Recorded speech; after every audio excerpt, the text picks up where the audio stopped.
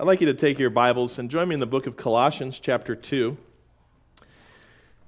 Right now, on our Sunday night messages, I'm doing some topical things here and there, and it'll probably be that way through the rest of the year, especially since we're coming around the holidays and we have messages that need to be preached on certain passages. But Colossians is one of those books that I think we might do a verse by verse on our Sunday night series because it's so rich, it's very deep. There's a lot of depth in this book. And I think it's an encouragement that we go through the Bible verse by verse. I think that's a good way to study the Word. You'll be able to spot when somebody's cherry picking and just putting verses together to make them say what they already believe to be true. But in Colossians chapter 2, in verses 6 and 7, we have that the idea of the Christians abounding, not just simply rooted and established and all those different things, but the abounding of the Christian comes through thankfulness. This holiday is very special to me. I don't know why. It's just always been a good time. I was raised from a young age to be a thankful person, but I started to realize as I got older, there's a difference from just, saying thank you and being thankful. There's a major difference. A lot of times, you can tell when somebody's fake, disingenuous. They kind of have that fake $20 smile. Everything looks good on the outside, but you can tell that they really don't believe what they're saying. And I think we can fall into that same type of definition if we're just saying thank you and not being thankful. Thankfulness starts here, inside of us. It's not something that we can go and buy at the store. It's not something that we can get from somebody else, although we can see it and it can impact us. We can see thankfulness in other people, and that in turn can impact us. But thankfulness starts, it's a state of mind. And if we all just take a minute and put away the stuff that we have to do this week, all of the things that have to be prepared, the food that has to be bought, the travel arrangements that have to be made, all these different things. If we just put that away for a moment and we dwell mentally on the goodness of God, it should be overwhelming. Because we get busy with things. We get busy taking care of things. And that can be a good distraction. Matter of fact, a part of the grieving process is delayed for many people, especially people in the family that lose somebody, because of all the things they have to do. Somebody passes away, you got to organize what you're going to do with their body, you have to organize the services, you have to organize the speakers, you have to get the family together, you got to communicate all that information, and the grieving process can be delayed because you're just busy doing other things. It's not just that way with grief, it's that way with thankfulness too. We can get so overwhelmed with what we have to do that we forget why we're doing it. And from a young age in my life, I was taught to be thankful, to say thank you. And I would be very good at saying saying thank you, that's good. But as I got older and the world began to have more an effect on me, a very selfish person is what ended up coming out. I think a lot of times with kids, especially when they're moving from that 8th grade to 9th grade and they meet with that career counselor, this idea of the whole world revolves around them starts to come into fruition. What do I mean by that? I'm not saying that guidance counselors are bad or planning a career is bad, but a lot of times kids from as early as 9th grade are told, it's up to you what you want to do. You can be whatever you want. You are the main character in your story. And while that has some good elements, there's an overall selfish idolatry mindset. We build something to ourselves. The most important thing we can do when we graduate high school is go make money for yourself. Set yourself up. And then we're gearing kids to go through life very selfishly, to think only about their own material gain. Not saying this is that way with everybody, but I remember there was a teacher in my life in 11th grade. Her name was Miss Miranda. She's one of those teachers that loved her job. She taught English and literature, and when she would talk about the books that we were reading and all these different things, you started to see these books were not just paragraphs and words and sentences thrown together, but they were thoughts and ideas that the author was trying to graphically express through storytelling. But I remember one time Miss Miranda, she sat me down and she said, "Why are you not doing all that you can do?" Now, I was a classic high schooler. What do I mean by that? C's get degrees, baby. And I was just doing whatever I could to get the grade. If you got an A, then you had to try really hard, and that's no fun. If you got an F, then you had to go back and get an F again, and that's no fun. So if you just do the minimum amount of effort, you can cheat the system, you can have fun, and everything will be great. Well, obviously, that's not a good way to live life. Can you imagine if we're just going through life trying to get a C? We're going to stand before the Lord, and He's going to give us a C. Boy, we would really miss some opportunity. But I remember she sat me down and she was saying, why are you not doing all that you can do? And for the first time, I started to think that I'm wasting time, that I was just trying to get through 4 years. By the way, when you're in high school, you measure life in that set of 4 years, right? You go in a freshman, you're like, I can't wait to be a senior. Then you graduate, and all of a sudden, 4 sets of 4 years go by, and you're like, what happened? It's just everything happens so quickly. But while you're in that period of time, it seems like forever. But I was right in the middle of my high school career, and I was doing the best I could with what I had, but I was not doing the best. I was doing the minimum. And she called me out on that. She knew that I went to church. I had missed a lot of assignments and things like that. She knew that I was a Christian because I had started to do some Bible study stuff. I did not do very well. I was afraid of the persecution from the world, and that stopped me from sharing my faith. But she knew what kind of person I could be, and she challenged me. She just asked me this question: are you thankful for what God has done for you? Now, I don't know what kind of gospel message Miss Miranda has. I don't know if she's a saved individual, but I know that she was getting me to focus on the fact that your thankfulness should affect how you live. It's not just enough to say thank you, God, in a prayer, although we can do that. But you have to do more than that in order to see the benefits of it. Colossians chapter 2 gives us a very good model of how we demonstrate thankfulness. Look at what this says in verse 6. As ye have therefore received Christ Jesus the Lord. This is a very important verb that we see here. So what? Sit ye in Him? It says walk. So walk ye in Him. Verse 7 gives us 4 different evidences, so to speak. And I know we get a little dangerous with that word because there's a lot of people that say there's evidences that you're really saved, and we know that's not true, but there is evidence of growth. Jesus said you're going to bear fruit. That fruit is going to be profitable. Matthew chapter 5, right in the middle of the Sermon on the Mount, Jesus says that your good works should be seen by men and they glorify the Father. So there is evidence for walking with the Lord. And here's what those evidences are. Take a look here in verse 7. Rooted, number 1. Built up in Him, number 2. Established in the faith, number 3. As you have been taught. Abounding therein with thanksgiving. Rooted, obviously, this is the idea of salvation. We were lost without Jesus Christ. We were of all of our intents and purposes, we could never come to the condition that was required in order for us to get eternal life by our own means. That's why Jesus had to do what He did. He shed His blood on the cross and made the payment for our sin. When you put your faith in Him, you're now planted in Him. I'm not a gardener. If it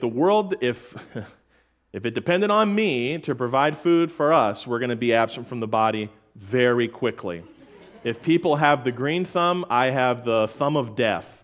There's a very funny scene from a very precious movie in my life, Charlie Brown Christmas movie. Y'all know what I'm talking about? You remember the part where he's going to look for a tree and he finds this really dinky, sad-looking tree, but it does have needles on it. I mean, it would be a sad tree, but it is a tree. This always just, I don't know why this made me laugh so hard as a kid. But remember when he puts the ornament on it? And it sags so sadly. And then something happens and the ornament like snaps off and all of the pine needles just fall off that tree. And he just looks at it and says, "Why does everything I touch die?" And it just, as a kid, I just thought that was so funny. And that's how my gardening is, by the way. Why does everything I touch die? I'm just watering it. Well, you watered it too much. You drowned it. Well, no one told me that. I didn't know. This is not the idea of us planting ourselves in Christ and then maintaining our eternal life. When we're planted in Him, we're planted in life. And this life is something that is not dependent on us. But that root, that seed of our soul, so to speak, that new birth, it takes hold on to that root. So you're rooted. Then look at the next instruction here, is built up. This is the idea of the construction of a building. This is growth for the individual and shelter for other people. Think about this ministry as an example. You had a man, Dr. Lindstrom, who sacrificed 40 years of his life. And he built himself up in the faith. And look at how we're reaping from that here today. I think that's a testimony of a man who not only was rooted in that he was born again, but he also grew. And not only did that growth benefit him, but it benefited me, it benefited you. Just as a survey here, how many of you came to understand salvation and get saved because of the ministry that Dr. Lindstrom had? Raise your hand. That's a lot of people. Dr. Lindstrom's been gone for many, many years, but his influence is still felt. There are still people who will watch his YouTube clips on YouTube and leave comments as relevant of like 3 months ago. God is still working through his word and through that man. That was a man who not only was rooted, but he was built up. The same thing is expected of you and me. Well, how do we do that? Well, we'll see this in a moment here. Look at look at the third part of verse 7. And established in the faith as ye have been taught. So this is a twofold aspect here. If you want to be established, which is firmness, reliability, this is stability, right? You can have a building, but when the storms come, the building doesn't last very long. That we definitely understand that here in the state of Florida. You saw that hurricane that hit earlier this year. It destroyed that part of the state. I can't remember off the top of my head, but I think the landfall speeds were like 130 on the wind, and it just there's a picture that's now gone viral of a gas station that was turned upside down, and it was right on some flooding water. The flooding water was still, and it was a perfect reflection in the water. You could see the reality was the gas station was flipped over, but in the mirror image of the lake, it looked like it was in proper position. The damage that happened very quickly happened, and it's permanent. They were buildings, they were structures, but they were not safe. This is the difference with someone who understands salvation. They're working on their building, they're growing, but now they need to be established. And this comes through, look at what it says here, as ye have been taught. Now, we live in a world today, and I'm familiar with this because of the work we do at the college, where you can get access to information anywhere around the world, and it is readily available.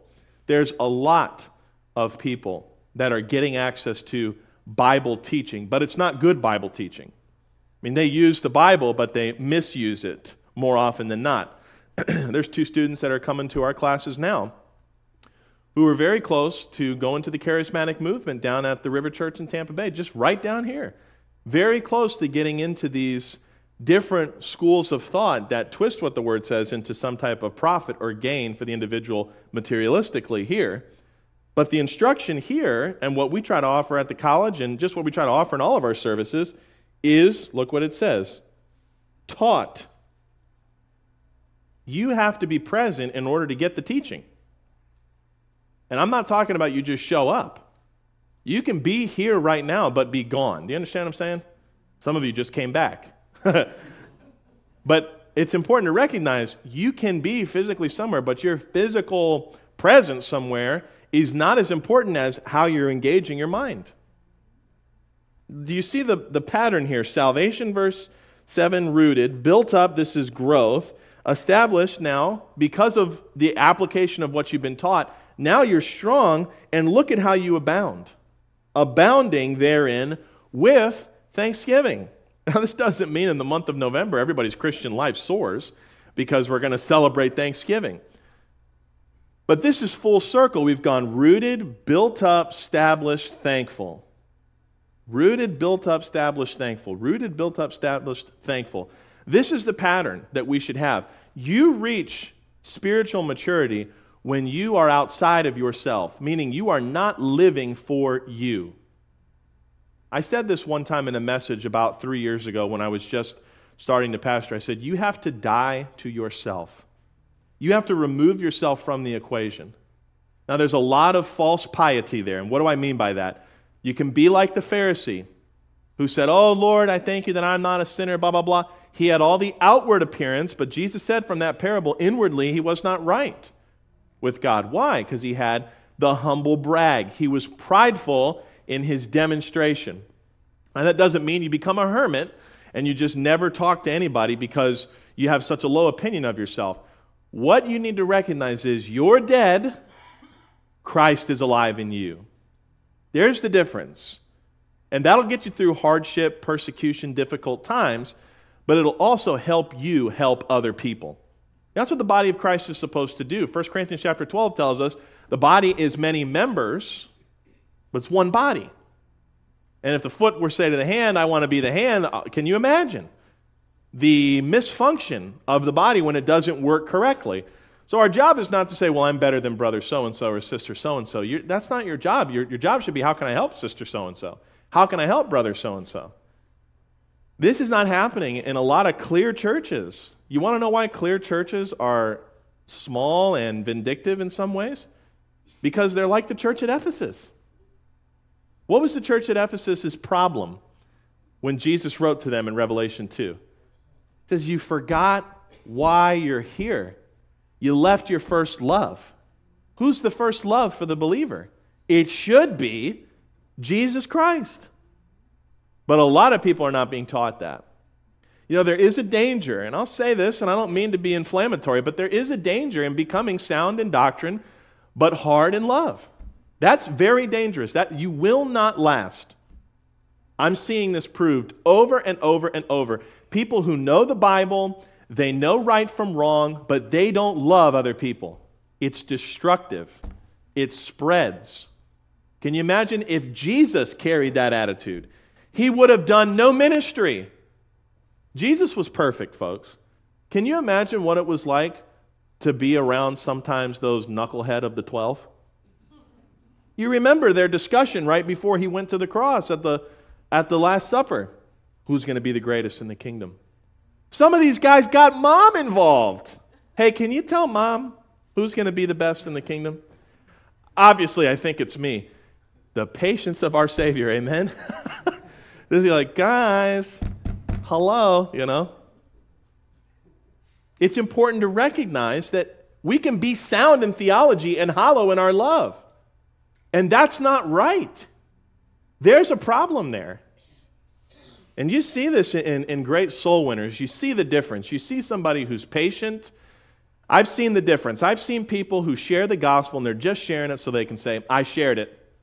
They're leading people to a conclusion. That is not salvation. Yet they're hearing the gospel and they may come to an understanding. But if you're just stuffing words in their mouth for the sake of to get them to say yes, you're really deceiving yourself. When I would go Friday night soul winning, I would make sure, and I have great memories with Ryan Pasternak. Ryan's in Ohio now, but when he was here, when we would go soul winning, we're both big baseball fans, so we'd imagine like everybody that we would talk to was like a runner that could be batted in, you know? And so we'd go and we'd talk, and there'd be sometimes the hardest looking people, and I mean they looked like they would assault you. You end up walking up to them and you have the greatest conversations. And the people that look so well put together, I'll never forget it, right out here at Citrus Park, right in front of that Godiva, I went up to a very well-to-do, put-together looking set of people, and I got cussed out so loudly. I just wanted to disappear into the Godiva store for many reasons, but certainly because I was just being put on blast right there. But I remember, you know, I was talking to Ryan, and most of the time, some of the most profitable conversations that we had were with people who had questions. And they would say things like, "Wait a second. You mean to tell me that Jesus paid for all of my sins, even if I go live," and you know what the next thing is, right? "Even if I go do the worst sin, I'm still saved?" Well, did Jesus pay for all sin? Yeah, get them to answer that question. Yeah. Well, is it paid? Well, yeah, but that just doesn't seem right. Right, we shouldn't live that way, but that's the completeness of our salvation. He had to pay for it all, or he didn't make a payment that was beneficial to us. Sometimes those conversations would take 20, 30 minutes. And I was learning in that time of my life where I was going out Friday night every night, I learned how profitable it was to love people. They need to see that you care. Now that doesn't mean if they don't see it that you're doing something wrong. There is a worldly mindset too. I've been involved in some conversations with people where you can tell there's something demonic going on. I've seen people's eyes. It's not just like something weird happens with their eyes or something like that, but you can just tell they check out. And all of a sudden, the person that you're talking to, I haven't had any kind of violent response, but I've definitely gotten that your call cannot be completed as dialed. That's the best way I can describe it. It's like the line just hung up, and they're not interested anymore. That's not my fault. I don't know what that person is involved in or what they've given themselves over to. But my job is to love that person. I would go and talk to people, and I wouldn't always give them the same line. I would just be saying, how you doing today? Can I share some good news with you?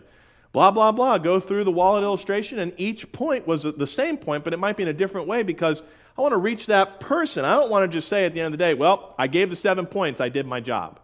There's more than that. You want to do your best to win that person to Christ, and they see God's love through you. You can be a pushy salesman, but you're not helping really anybody. And that's what happens when you idolize sound doctrine and you minimize the importance of love and thankfulness. Herein is love, not that we love God, but that He loved us and did what?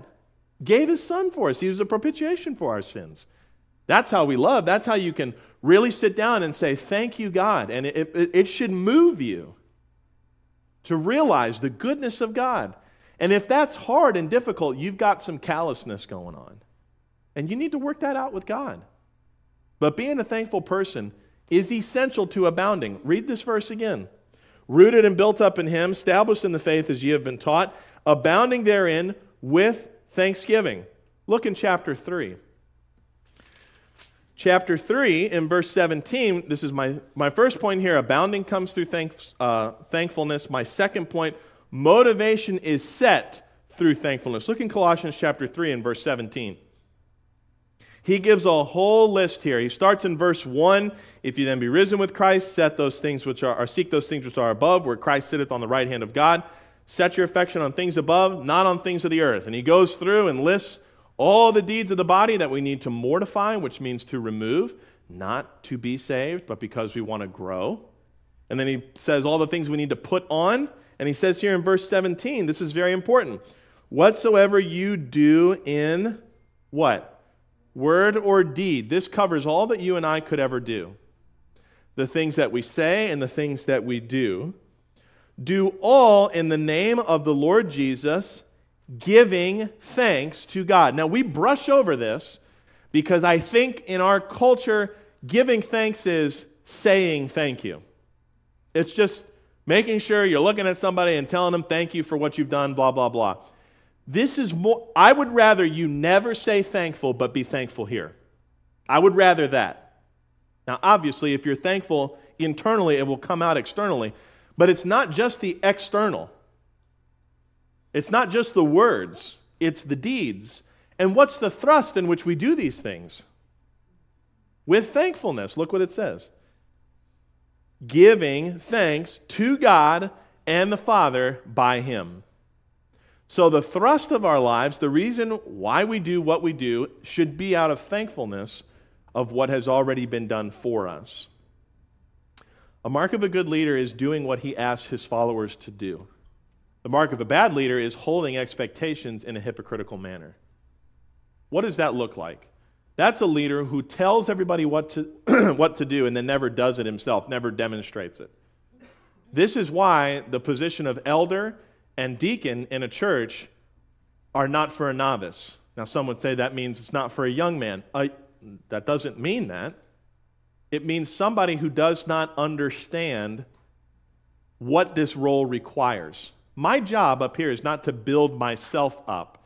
I'm not supposed to build and bring attention to the ministry because that's where Brother Jesse is. No, I am supposed to exercise humble leadership by serving as Jesus served. And I can't, if I have bitterness, right? If I'm bitter, then how can I be thankful? These things are diametrically opposed. And I can do a lot of good works that are profitable, but internally I'm bitter. And that's, you cannot grow a church and be bitter at the same time. Can you imagine if I stood up here and I said, love your brother, but I hate you? How does that work? It doesn't work. And that's how churches die. They die with the scriptures open, but they're missing the entirety of it. Look at verse 16. Right before he said, do all this in the thrust of being thankful, he says, let the word of Christ dwell in you richly in all wisdom. The more you know of this book, and the more you do of what this book says, it will be the byproduct, is thankfulness. Selflessness, teaching and admonishing one another in psalms and hymns and spiritual songs, singing with grace in your hearts to the Lord. And whatsoever you do in word or deed, do all in the name of the Lord Jesus, giving thanks to God and the Father by Him. Let's look at this word and deed thing. Let's take a look at this. Look in James chapter 3. I like James because James said, listen guys, you got some all capital letter problems. You are saying one thing and doing another. Look in verse 1 of James chapter 3. My brethren, be not many masters. Now we see masters here, that's the KJV word. This is also understood as teachers. You know, I almost want to show you right now, but I'm not going to because I can't trust this iPad as much as I'd like to. The new one's coming out, so Apple is saying, get the new one. I bet you if I opened up the podcast app, I'd lose 20% battery, and I only have 35. But I could probably go on the podcast store right now on the podcast app, and I could type Christian teaching, and I would have page after page after page of content. And most of it is not biblical. Sometimes I've thought about doing that, like just doing a series where I go to the top 10 podcasts that are called Christian teaching, whatever they are, and I would play them and listen. How many episodes would it take for me to hear the gospel? How many episodes would it take for me to hear false doctrine? I'd probably get to the false doctrine sooner than the gospel message. Now, James is saying here, of believers, now the difference is, the illustration I just gave you, a lot of those people are not saved. But he says here, James is talking about of believers, his Jewish brethren. He's saying not many of you should be teachers, knowing that he includes himself as a teacher. Why? Because he is. That's his role. We shall receive the greater condemnation. Now, this is not the condemnation that brings about damnation in hell, but this is at the judgment seat of Christ. The standard for the teacher is higher. That's why not everybody should be a teacher. Verse 2, for in many things we offend all. Now, what does he mean by that? That he's doing an offense in a negative way? No, he's saying the things that we teach, they offend people that are doing wrong. But if any man offend not in word, the same is a perfect man, and is also able also to bridle the whole body. Now he's saying here, there is no person who is going to be able to speak without offense. This is important to understand. What you say here brings real-world consequences. Look in chapter 4 of James. James chapter 4, verse 1 through 4. From whence come wars and fightings among you? Come they not hence, even of your lusts that war in your members? By the way, I just think this is very interesting. He's still talking to believers. Doesn't this verse alone prove that there is carnality within the believer? Boy, the Calvinists, they don't know what to do with this. Verse 2, you lust, and that means desire, and have not. You kill, and desire to have, and cannot obtain. Ye fight and war, yet ye have not because you ask not. You ask and receive not because you ask amiss, that you may consume it upon your desires. This is the problem with carnal believers. They are not thankful. They are selfish. They are more concerned with what can I get instead of what can I give. And you can see here, it is destroying the church when James is writing this. Look at verse 4. You adulterers and adulteresses. My goodness. That's a description of the believer here. Not in their new body, not in their new nature either, but in their old carnal nature. Can you imagine if I got up next Sunday and said, welcome to Calvary Community Church, ye adulterers and adulteresses. Let's all stand together and sing praises. That's probably not going to go over well. You'd probably go, Pastor, do you have something you want to say? It's like, well, look what he says. Know ye not, don't you know, meaning they should know this, that friendship of the world is enmity with God. Whosoever therefore will be a friend of the world is the enemy of God. So the attitude of selfishness binds yourself to friendship in the world. And it automatically puts you in the traffic lane of correction from your Heavenly Father. God has not changed. That's one of the biggest messages in Hebrews chapter 10. God has not changed. What He did to disobedient Israel, He will do to the disobedient Christian. He has not all of a sudden just changed into some soft, fluffy, cool dad. I think a lot of people think of God that way because that's what our music is telling people. I don't like when I hear music say, I'm worthy, I'm worthy. No, I'm not. I know the only thing I have is value in my Father's eyes. If I were to get what I deserve, I'd be spending an eternity in hell. And God would be justified in that. But through His mercy and His love and His kindness demonstrated through Jesus, I am now His child. That changes a man. That should get a man to say, what is this life that I have to live for me when I could live for Him who gave it all? Folks, when I get to heaven, the only designation I'll have is child of God. There's not going to be, in my house up there, whatever it is, it's not going to be like, welcome to, blah, blah, blah on Glory Street Lane. Pastor at Calvary Community Church, pretty cool dad, nailed the dad jokes quite well. This guy, he made a really good tuna sandwich that one time. He's a good guy. Gave of his time, whatever. The only thing I'll have is I'm a child of God. That's it. That's all you want. If that's my eternity, why would I want to live this temporary life for me? And if I do choose to live it for me, I'm not thankful for what I've been given. Still saved, but I missed out on a lot. Read this again at the end of verse 4. Whosoever therefore will be a friend of the world is the enemy of God. We know the believer is going to be judged by the things he does. Look in 2 Corinthians 5. I wanted to cover this last week, but we didn't have enough time. 2 Corinthians chapter 5 in verse 10. By the way, I'm just going to tell you, a little plug here for Bible Line. We got some stuff coming out. It's going to blow your mind. Some really good stuff. We were recording this past week, and usually when people send us react videos, I tell Trent, try to split it up so we're not going 50 minutes, because if you know anything about me, I can go for a long time making commentary. But this one guy, he had 10 minutes of really bad theology. I mean, it was one miss after another. And this guy's very popular. He's very venomous towards the gospel, the good news of the Bible.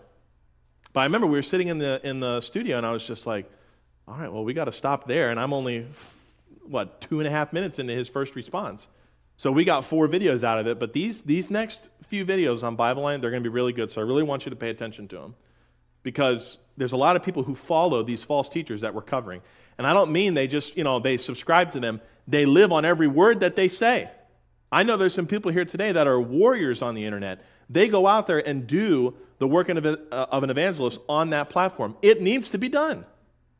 Because that's where a lot of people's false theology starts. They see something on the internet, bring it into their church, and in 2 years the church is split. It's dangerous. And the believers are going to give an account. Look what it says in 2 Corinthians chapter 5. For we must all appear before the judgment seat of Christ, knowing that everyone may receive the things done in his body according to that he hath done, whether it be good or bad. Now, you would think here, well, there's no sin at the judgment seat of Christ, so why is this described as good and bad. You know, bad is a sinful thing. If we understand this in light of what is said in 1 Corinthians 3, which talks about the same event, we're talking about profitability. That's exactly what James says in chapter 2. Faith without works is dead. It's profitless. It has no value. So at the judgment seat of Christ, you're going to give an account for all the things that were profitless in your life. Do you recognize what giving an account is? Speak. Give word. What a day that'll be. I don't think Jesus is going to be there beating the believer. I think it's going to be strong enough that we're going to sit there and say, I could have done more. And there's going to be a lot of believers that have big, big piles of wood and just a few handful of gems to give. And the fire will be there that consumes the adversaries, but we're saved from it. And all that we did and we thought was worth something is burned up. But isn't it good to know that we're welcomed still? But there is something to be said about that judgment. I don't think many of us are thinking clearly about that. You want to have a lot to give back to the Lord? Be a thankful person. And not just be thankful in word, but sow it. Put it into the ground of your life. Let it bear fruit. Look at verse 11. Knowing therefore the terror of the Lord, we persuade men, but we are made manifest unto God, and I trust also are made manifest in your consciences. He's saying the way that I've lived my life is a revelation to what I preach. He knows the terror of the Lord. Paul has seen things. So he persuades men, regardless of what men would do to him. They ended his life. Remember Agrippa's testimony in Acts? Paul, thou almost convinced me to be a Christian. Some of the saddest words written in Scripture. I hope Agrippa changed his mind. I really do. Because the time, if Agrippa died without faith in Christ, he'll give an account too, but it'll be at the great white throne judgment before the Father, who is not his Father. He is the righteous judge at that point. Look in 1 John chapter 3, very quickly. So the judgment seat we just looked at here, we talked about the things that we say in James. 1 John chapter 3 says a lot of things. It's a great book. I think that should be on every believer's reading list all the time. This is a very important book to keep us sensitive and to help us realize there's a lot of things we say are right that God says is wrong, and there needs to be a change there. 1 John 3:16 says this, hereby perceive we the love of God, because he laid down his life for us. That's action. And we ought to lay down our lives for the brethren. That's action. So James highlights the importance of what we say, why we don't have what we ask for, because it's out of a selfish nature. And John is reminding us this is how we should do things, out of love and thankfulness, and we ought to lay down our lives for the brethren. Verse 17, but whoso hath this world's good, and seeth his brother, this is his brother in Christ, have need, and shutteth up his bowels of compassion from him, how dwelleth the love of God in him? If you see your brother who is without suffer, and you do not meet the need, you can't say you have God's love working in you, because that's not how God loved us. How did God love us? He gave his Son. So we should be ready to give our lives, our good, for the sake of our brother and sister in Christ. Evidently, in the church that John was writing to, or the church collectively, there was a big emphasis on selfishness. And there was a bunch of false doctrine flying around. But there were problems. They were living carnally and saying they're living righteously. Look at verse 18. My little children, it's a term of endearment here. He uses this phrase a couple different times, but when he uses little children, he's using that word tekna, which means, little ones. Then there's another word for in the Greek, but it means kind of like my little pupils or students, so to speak. But he says here in verse 18, let us not love in word, neither in tongue. Now that doesn't say you should never do those things, but in light of what he's teaching here, Love in what? Deed and in truth. There's a difference. There's a difference when you merely say something and the difference between actually doing something. Look at verse 19. And hereby we know that we are of the truth, and shall assure our hearts before him. Remember we just talked about that judgment? You're going to be just fine as a believer if you're humble, thankful, and committed to love one another. You'll be just fine. Why? Your heart will be established before him. Your mind up here, I'm doing right by God. You won't have to worry or fear about the judgment seat of Christ. Beloved, verse 20, for if our heart condemn us, God is greater than our heart. To those believers who don't get right with God, we know that God is greater. You don't have to worry about that. He's not going to reject us. He knoweth all things. Beloved, if our heart condemn us not, then we have confidence towards God.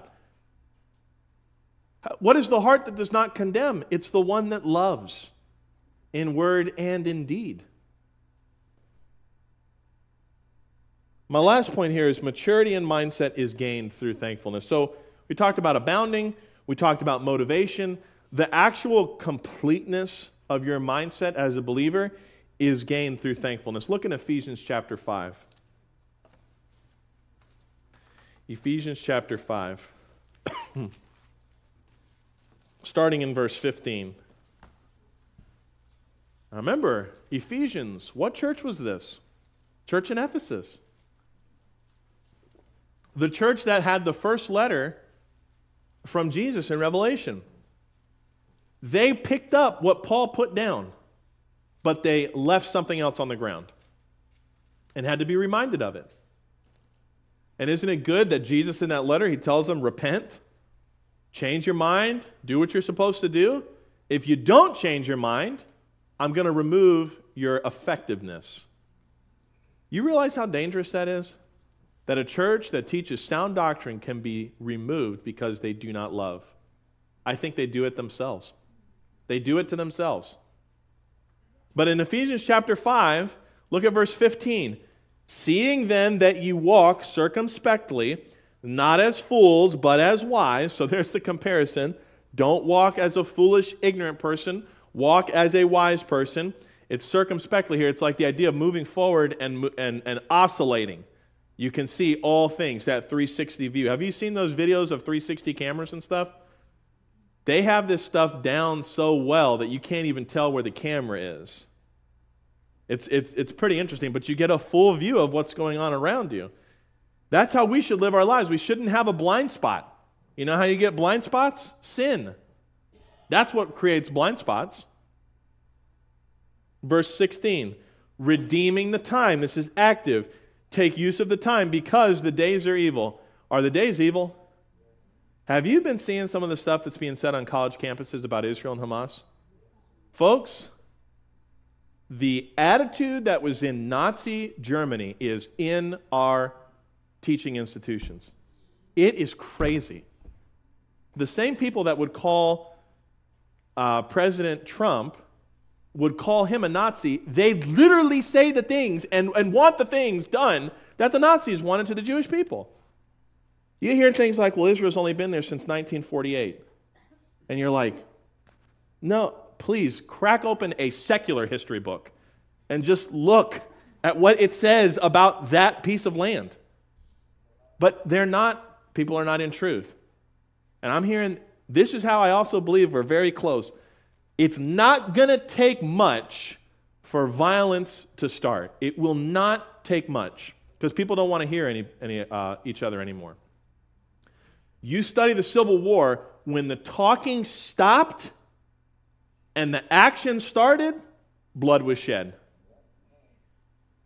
North and South, they seceded, and guess what?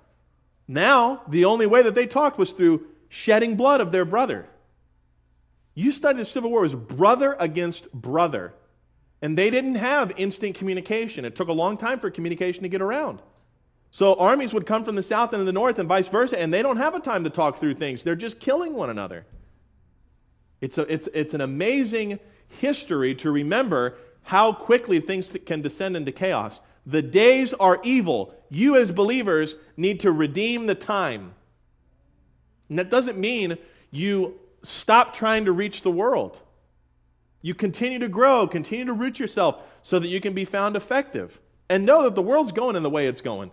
If you think you're going to bring the Lord back in the way that you behave, that's not happening, folks. He's coming back to get us and pull us out of here. Because it's going to be really bad in the last times, in that tribulation period. Verse 18, 17. Wherefore be ye not unwise. That's the second time that's been mentioned. But understanding what the will of the Lord is. What's the will of the Lord?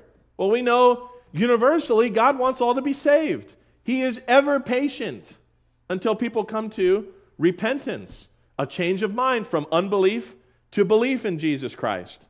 God waits. I've seen that in my wife's family. I have seen God wait. Her grandmother passed away. And I'm saying she was a very old lady, but she was a Catholic all her life. Heard the gospel many times. And a week before she passed away, she put her trust in Jesus Christ as her Savior. God waited. 2 days later, she couldn't move, speak, do anything. The goodness of God, amen? He's patient. So we know what the will of the Lord is. But we also know God wants us as His children to love one another. Look at what it says in 18. Be not drunk with wine, wherein is excess, but be filled with the Spirit, speaking to yourselves in psalms and hymns and spiritual songs. This is what was said in Colossians. Singing and making melody in your heart to the Lord. This is the operation of this passage. Giving thanks always for all things. I'm really looking forward to Freddie Coyle coming up here and sharing his testimony through his cancer diagnosis and cancer treatment. There's some really good stuff that he's pulled through. But that man gives thanks to God for his situation right now. Many young, immature Christians would think that God hates them when they get a cancer diagnosis. Does God suddenly become evil and wicked because we suffer from sin in this world? How dare His children look at Him in that way? Do you know what that's a sign of? Immaturity. I think we can all think back to a time when we were kids and we thought our parents were just the worst for whatever we didn't get that day. Oh, I was playing outside for 7 hours and my mom told me to come in. Shh, the worst. I didn't get to do anything today. Well, you did play for 7 hours. I don't know, the way it was for me, if I kept coming into the house too much, the next time I jiggle on that door, that thing is locked. Come back when it's dark outside, you know what I'm saying? But the immature child is hateful towards his parents, hateful towards those who provide. And you know how dangerous that is for that person to grow into an adult and not learn to be thankful? Even for the things that are difficult? Read this again. Giving thanks always for all things unto God and the Father in the name of our Lord Jesus Christ. Because of our salvation, we should be giving thanks as we redeem the time. Romans 8:28. Oh, people love that. All things work together for good.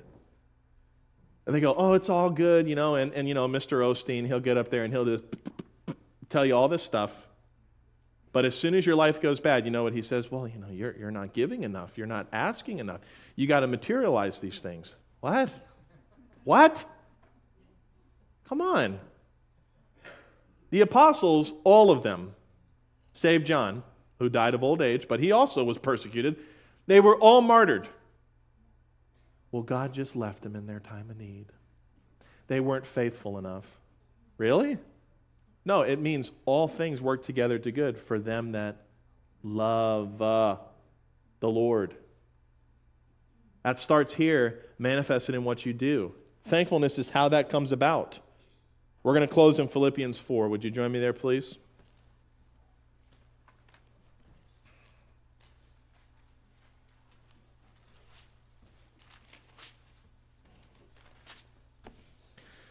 Philippians 4, starting in verse 10. You're like, oh, wait a second, what about verse 6? I know verse 6 was there. But I want you to see verse 6, 7, 6 through 9, it sets up the product in verse 10. But I rejoiced in the Lord greatly, that now, at the last, your care of me hath flourished again, when you were also careful, but you lacked opportunity. What's he mean here? Well, the church at Philippi, they had wanted to get monetary relief to Paul. They had gathered offerings for him. It couldn't happen at one point. Now it happened, and he says, thank you for that. But he teaches a lesson, a product of the doctrine that he set in verse 6. Here it is realized in verse 11. Not that I speak in respect of want. Do you know what that means? Paul lives his life without hoping or wishing that he had that one thing that would make it all better. He had it all right there in that moment. A man who has nothing to gain. He's got all that there ever could be. Look at how God used him. Look what he says. Not that I speak in respect of want, for I have learned. We know that learning comes at a high cost, does it not? You want to learn how to be able to say to somebody who's lost a relative, I know how you feel. You got to lose one yourself. And it's a hard life. And that's the way it is, folks, but he is a good God. Amen? Paul has learned, in whatsoever state I am, therewith to be content. You want to mark your Bible? Highlight that word, content. I know both how to be abased, lowered, and how to abound. Everywhere and in all things I am instructed both to be full and to be hungry, both to abound and to suffer, which means allow need. I can do all things through Christ, which strengthened me. So there's this source. You want the key to success, you want the key to victory in life, put your faith in Jesus Christ and then grow in Him. And it doesn't matter if you have little or you have much. You have everything at all times because you are His.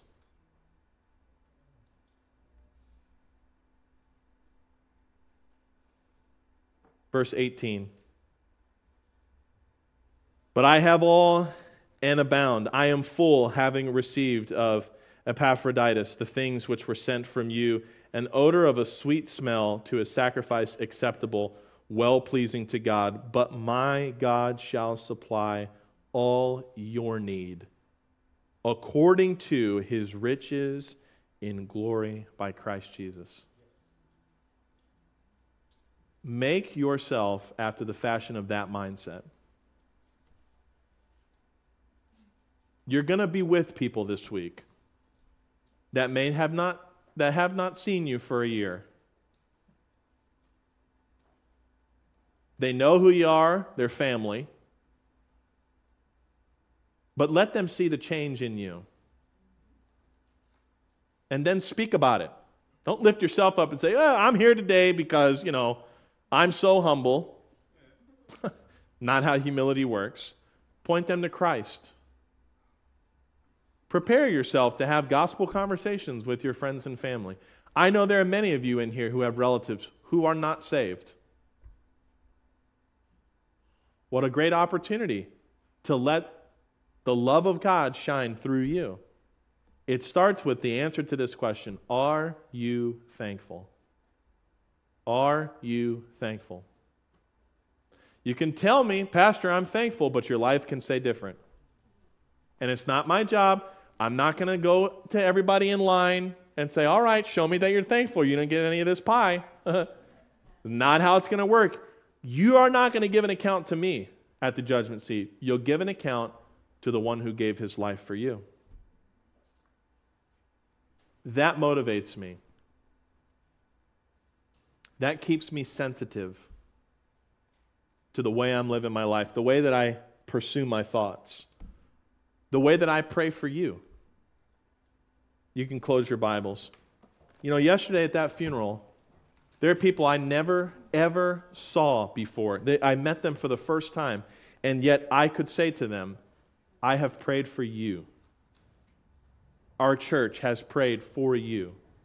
Those of you who come on Wednesday nights, you know the depth of Hortense's thankfulness. You know how she reminds us time and time again. She reminds us to give thanks to God for His thankfulness. She prays for what? His healing hand on all of us. She prays for the homeless. She prays for those who are in addiction. She asks for those things. It's not because she doesn't have anything better to do. It's because she realizes what God has done for her. You know how wonderful it is that she, as a daughter in a family now, knows where her family is? They're with the Lord. She doesn't have to hope and wonder and guess. And she's not content with just letting that be something that she says. She demonstrates it too.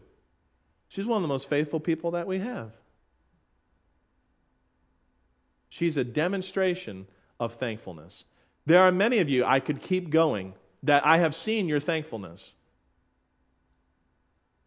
And if there's some of you here today who are selfish people, and you are just caught up in the things of life, and you are a child of God, I want you to ask yourself, what is more important? The things or the Savior? I can't answer that question for you, but you can. You can. Gave the gospel yesterday, and I was just so excited. I really was. Because there were 70-something people here that I had never met, and I have no idea what they believe.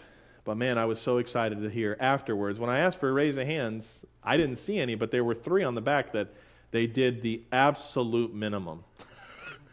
Only where the guys in the sound booth could see that they raised their hand. That gave me a lot of joy and peace and comfort. But even if no one came to faith in Christ, I was thankful that I, as a saved man, could be able to share the gospel with other people.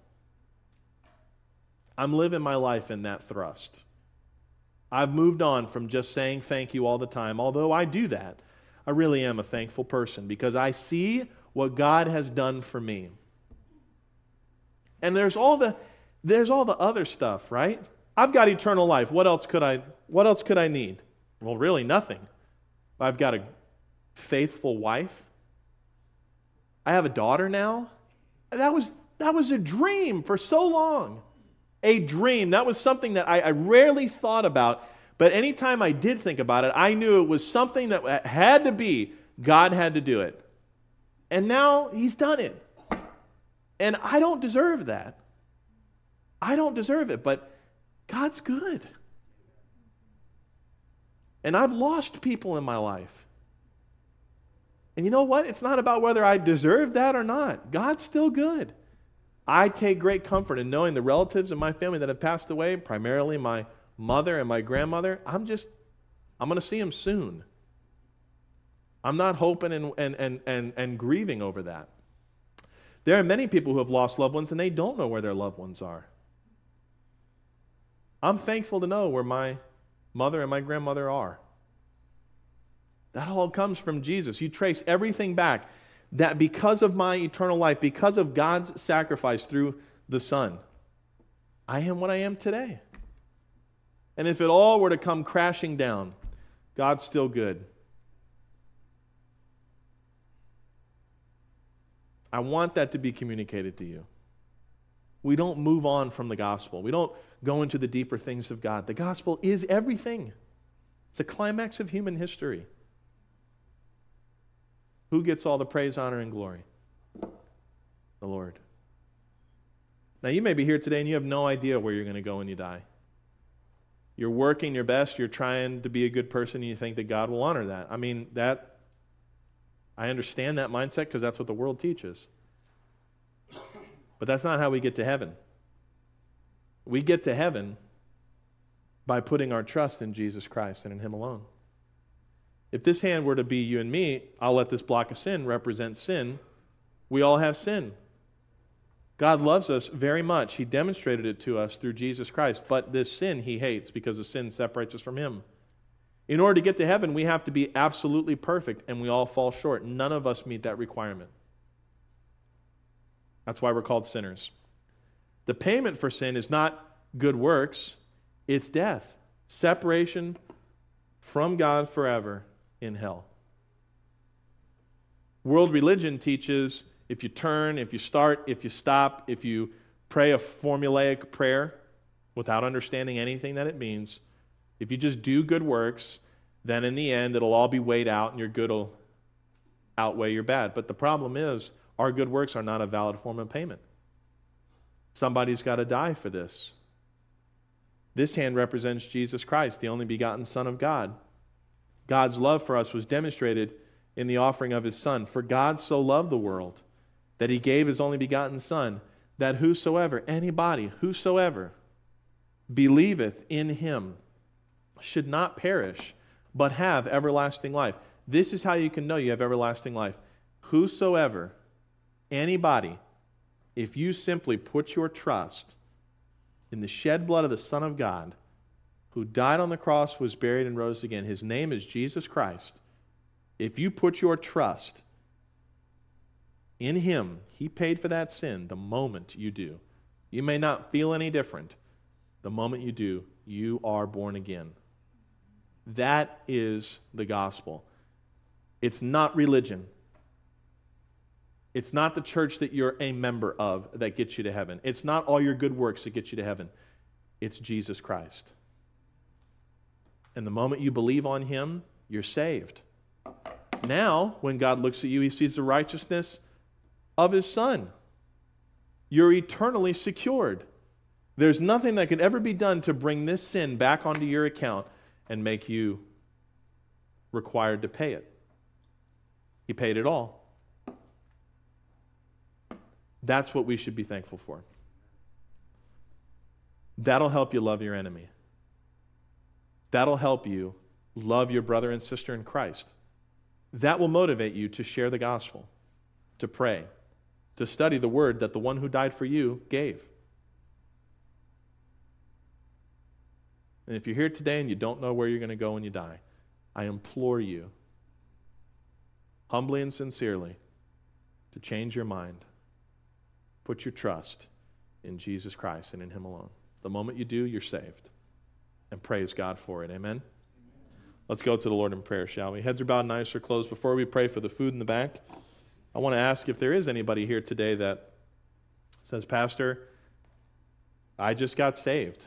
I just understood that I'm a sinner and Jesus paid my price. I put my trust in Jesus Christ, the Son of God, who shed His blood, was buried and rose again. I believe that He died for my sin. The Bible says that you're saved now, and I would like to pray for you. As a child of God, there's many blessings and promises that are available to you now and are true. But one of them is that you are eternally secured. So I would like to pray for you. If you are here today and you got saved, would you just let me know by a raised hand? God bless you. I see you. Amen. Anyone else before we close? Raising your hand doesn't save you. There's no pressure there. I just want to be able to pray for you. Father, I pray for the one that indicated by a raised hand that they put their trust in you. I'm so thankful that of all the things that we're doing today, this was the most important. I thank you that they are here today, and I pray that they grow as they are now rooted. I pray that they would grow, be established, and abound in thankfulness. Lord, I pray for that meal in the back. I know it's going to be good. I know it's going to be good. Pray for those out of thankfulness that prepared food to share with our community here. Thankful for our new visitors. Bring us back here safely tonight. But I pray, Lord, we would not take lightly this fellowship that we have with one another. It's a little bit of heaven. In Jesus' name I pray these things.